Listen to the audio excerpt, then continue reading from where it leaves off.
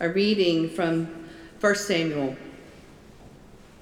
There was a certain man of Ramathaim, a Zuphite from the hill country of Ephraim, whose name was Elkanah, son of Jeroham, son of Elihu, son of Tohu, son of Zuph, an Ephraimite. He had 2 wives.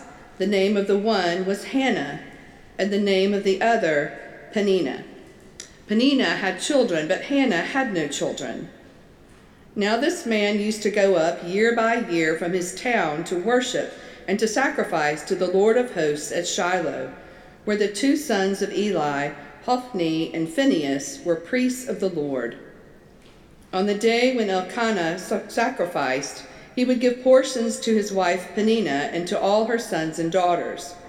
But to Hannah he gave a double portion, because he loved her, though the Lord had closed her womb. Her rival used to provoke her severely to irritate her, because the Lord had closed her womb. So it went on, year by year. As often as she went up to the house of the Lord, she used to provoke her. Therefore Hannah wept and would not eat.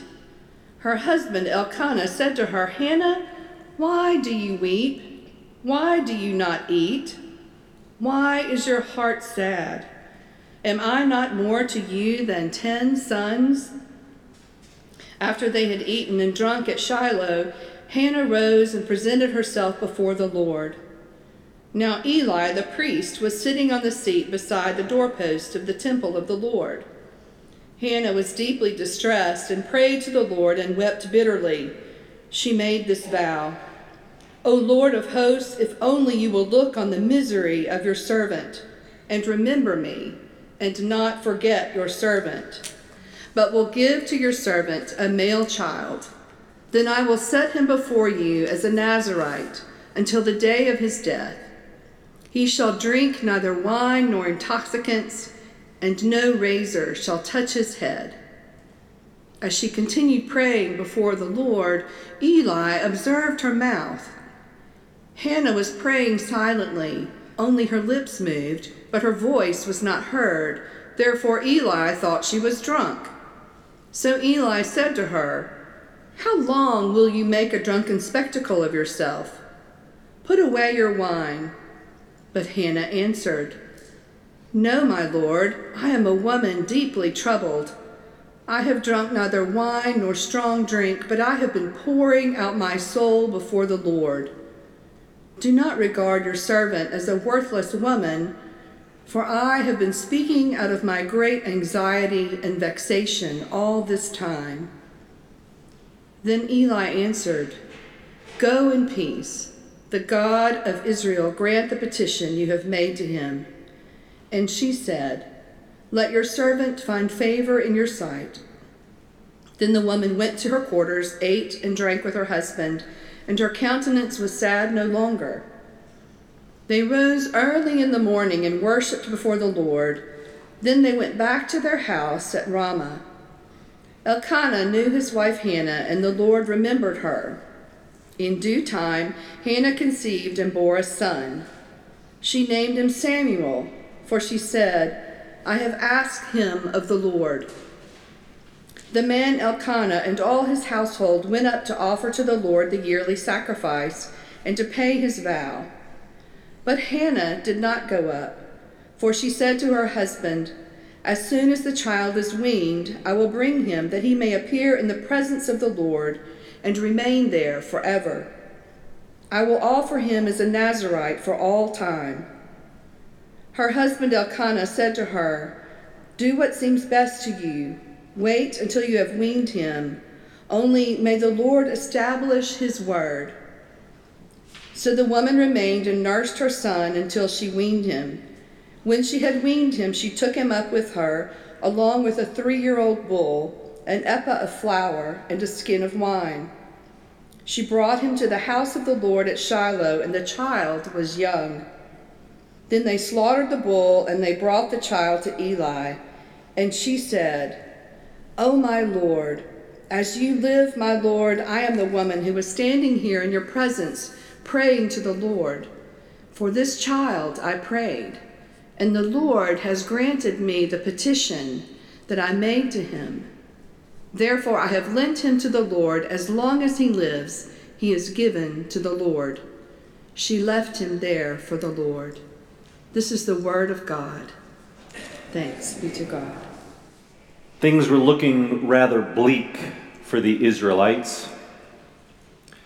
They had been in the long-awaited promised land for many years now, but things were not going quite as gloriously as they had anticipated. If you recall, after Joshua led the people across the Jordan River and they settled into the land, God had raised up judges to lead and protect the people and to keep them faithful to him. But the Israelites repeatedly strayed from the Lord and worshipped Canaanite idols instead. And as always happens when we put anything else in God's place in our lives, things began to deteriorate. The judges themselves became less faithful and less effective, and eventually they disappeared altogether. The tribes of Israel even began fighting against one another and almost completely wiped out the tribe of Benjamin. And as the book of Judges comes to an end, the Israelites are in complete social and moral disarray. The last verse of the book states it clearly. In those days, there was no king in Israel. Everyone did what was right in his own eyes, which is always a recipe for disaster, although it does sound strikingly like our society today. Well, much like the situation in Israel, the story of Hannah was also looking pretty bleak. For the text tells us that she was barren and unable to have children. Now, if you recall, in this time and place, women were considered to have fulfilled their purpose in life by giving birth to sons especially. And not only did Hannah have no sons, she had no children at all. And to make matters worse, her husband Elkanah, though he loved her so dearly, he had another wife named Peninnah who already had given birth to several children, and she never let Hannah forget it. And yet, despite Hannah's deep pain and disappointment, she never lost her faith in God. And year after year, she waited on the Lord, praying desperately that her painful barrenness would finally come to an end. It's hard suffering through seasons of barrenness in life, isn't it? When your future's looking rather bleak, when all options seem to have disappeared, when life seems to be turning out just fine for everyone else, but not for you. Perhaps, like Hannah, you too have also waited for a child, or for someone to marry, or for your grief to go away. Maybe you've prayed and prayed that an illness would be healed, and yet every doctor's visit ends with the same old news. Or maybe you've waited so long for a job or for a friend, and everyone else seems to have one but you.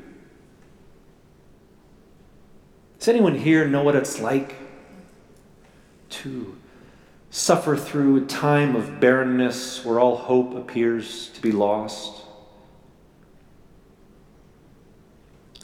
Perhaps then the story of Hannah was written for you. Well, according to our text, every year Hannah's husband would take his family and they would go up to Shiloh, where the Ark of the Covenant was kept in those days, and they would worship and make sacrifices to Yahweh. Well, one time after the sacrifice, Hannah went and presented herself there before the Lord, praying desperately and weeping in her distress. And she makes a vow to God that if God would only hear her prayer and give her a son, then she would make him a Nazirite and dedicate his life to the Lord. So as Hannah is praying fervently that God would look down upon her suffering and be gracious to her. The priest Eli is sitting nearby and watching all of this take place. And Hannah's praying so passionately but silently. And so her lips were moving, but she wasn't making any sound. And Eli assumed that she must be drunk. So he tells her to stop making a spectacle of herself and put away her wine. But Hannah replies that she's not drunk at all, but that she's been pouring out her soul in anguish before the Lord. And Eli is apparently so impressed by her passion and her faith that he tells her to go in peace.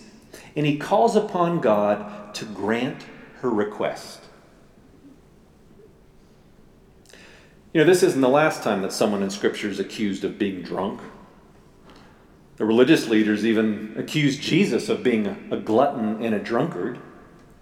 And do you remember on the day of Pentecost, when the Holy Spirit came down upon all the disciples in Jerusalem and they began proclaiming the good news in other languages, some of the people just scoffed at them and said they must be drunk.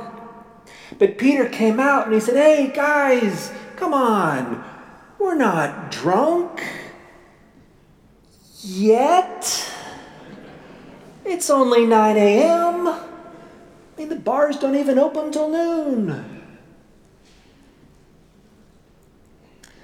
The truth is, faithfully living out the gospel and obeying Jesus' commands will often make us appear to be as good as drunk to the unbelieving world around us. After all, you'd have to be drunk to do such ridiculous things as praying for your enemies and forgiving those who have hurt you, and taking precious time and energy away from your family and your work to go serve those in need whom you don't even know, or to give 10% of your income to the mission of the Church of Jesus Christ rather than to your stockbroker, or to pray to an invisible God and actually think that He hears your prayers even when they so often seem to go unanswered. Never mind believing that Jesus Christ is the Son of God incarnate in the flesh, who was crucified on a Friday but walked out of his tomb on Sunday morning, who even now is reigning as Lord of heaven and earth, and he continues to bring new life out of barrenness, even when all hope appears to be lost, even when you're walking through the valley of the shadow of death. For Christ has conquered the grave, therefore death no longer has any power over us. And because he lives, we know that we shall live also now and forevermore. You'd have to be completely drunk to believe all that, right? Maybe. Or maybe faith just understands and perceives some things that unbelief cannot.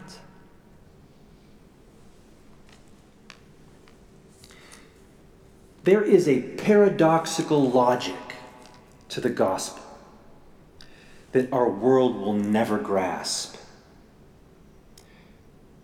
After all, who would ever believe logically that it's more blessed to give than to receive? That in giving yourself away to others in the name of Jesus, you actually get back more than you give? Who would ever imagine a kingdom where the last are first, where the least are the greatest, where the poor and the hungry and those who mourn are blessed, and where you have to lose your life in order to truly find it? It just doesn't make any sense. And because it makes no sense to our world, at times we will be mocked for our faith, or worse, by those who do not share it. And since none of us want to be ridiculed or to be made to look foolish, this creates a lot of pressure on us to live according to the ways of the world rather than according to the ways of Christ's kingdom. And the truth is, it's usually so much easier for us to be petty than to be gracious, to be arrogant than humble, to be vengeful than forgiving, to be envious than grateful, to be dishonest than honorable, to do the right thing, or to take the easy way out than to do the right thing. It's easier to fit in with the crowd and to stand out in the name of Jesus. I mean, nobody wants to be ridiculed or targeted for being different. But we should be far more concerned if the world around us sees little difference between itself and the body of Christ. That if everything we say or do makes perfect sense. That if our lives reflect the values and the logic of this broken world rather than the strange logic of the gospel. And so perhaps the greatest compliment we could receive in attempting to live out our faith is that we're acting like people who must be drunk. And of course, we are. We're just living under the influence of a different kind of spirit. The spirit of Jesus Christ. And that spirit absolutely delights in bringing new life where there once was only barrenness.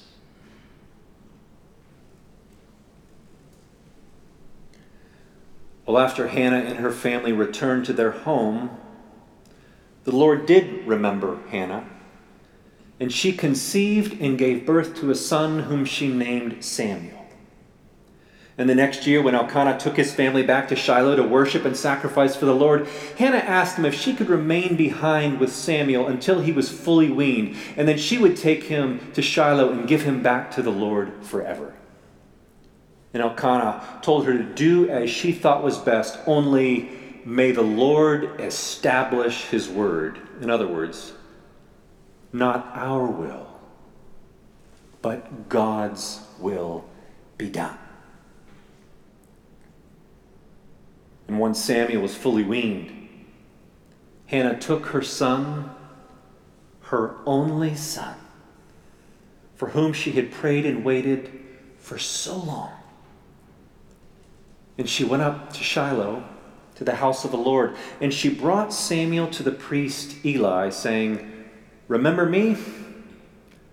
I'm that woman you saw praying so fervently to the Lord for a son, and the Lord answered my prayer. Therefore, I am giving him back to God. For as long as he lives, he is given to the Lord."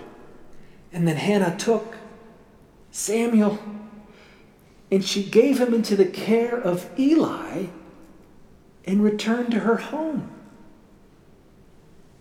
Wow. Can you imagine wanting something so badly for so long, and then when you finally get it, giving it away?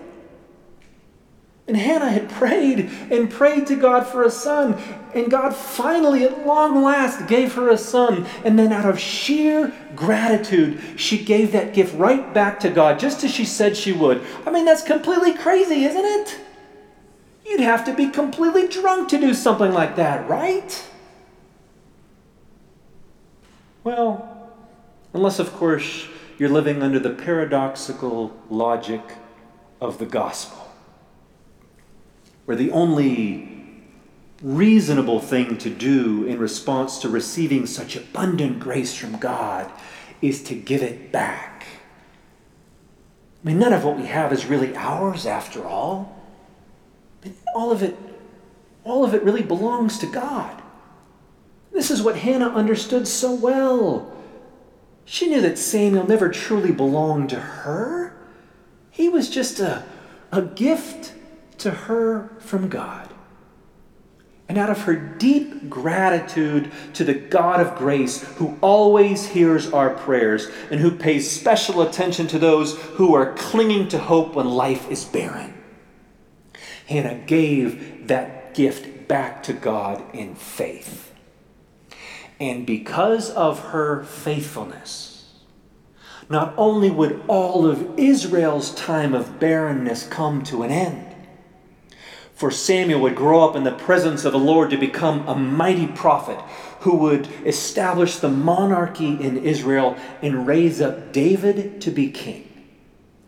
But Hannah would go on to give birth to 3 more sons and 2 daughters, because you just can't outgive God.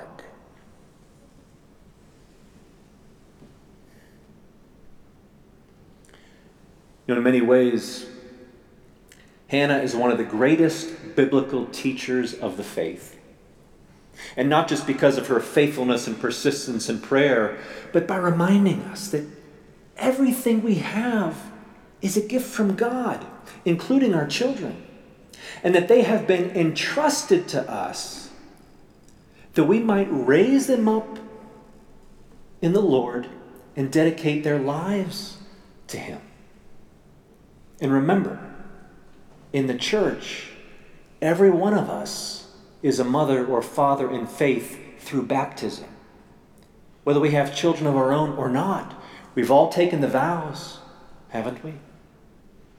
And Hannah challenges each one of us to ask, how faithfully are we as parents and as a church family teaching our children to faithfully live out the gospel in grateful response to the love of God, who specializes in bringing new life out of barrenness?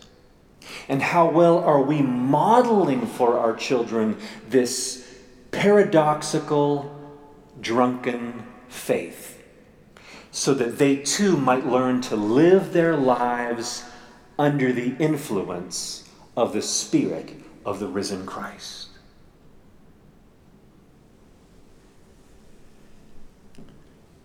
And wouldn't it be something if we became a whole church full of Hannahs who prayed just as fervently as she did for our children, for our youth, for our church family, for our community? I suspect that there are all kinds of things that Jesus has in mind for us in the coming years, and many great gifts that He is just dying to give us. Maybe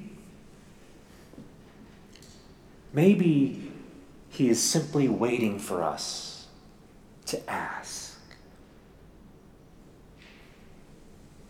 Amen.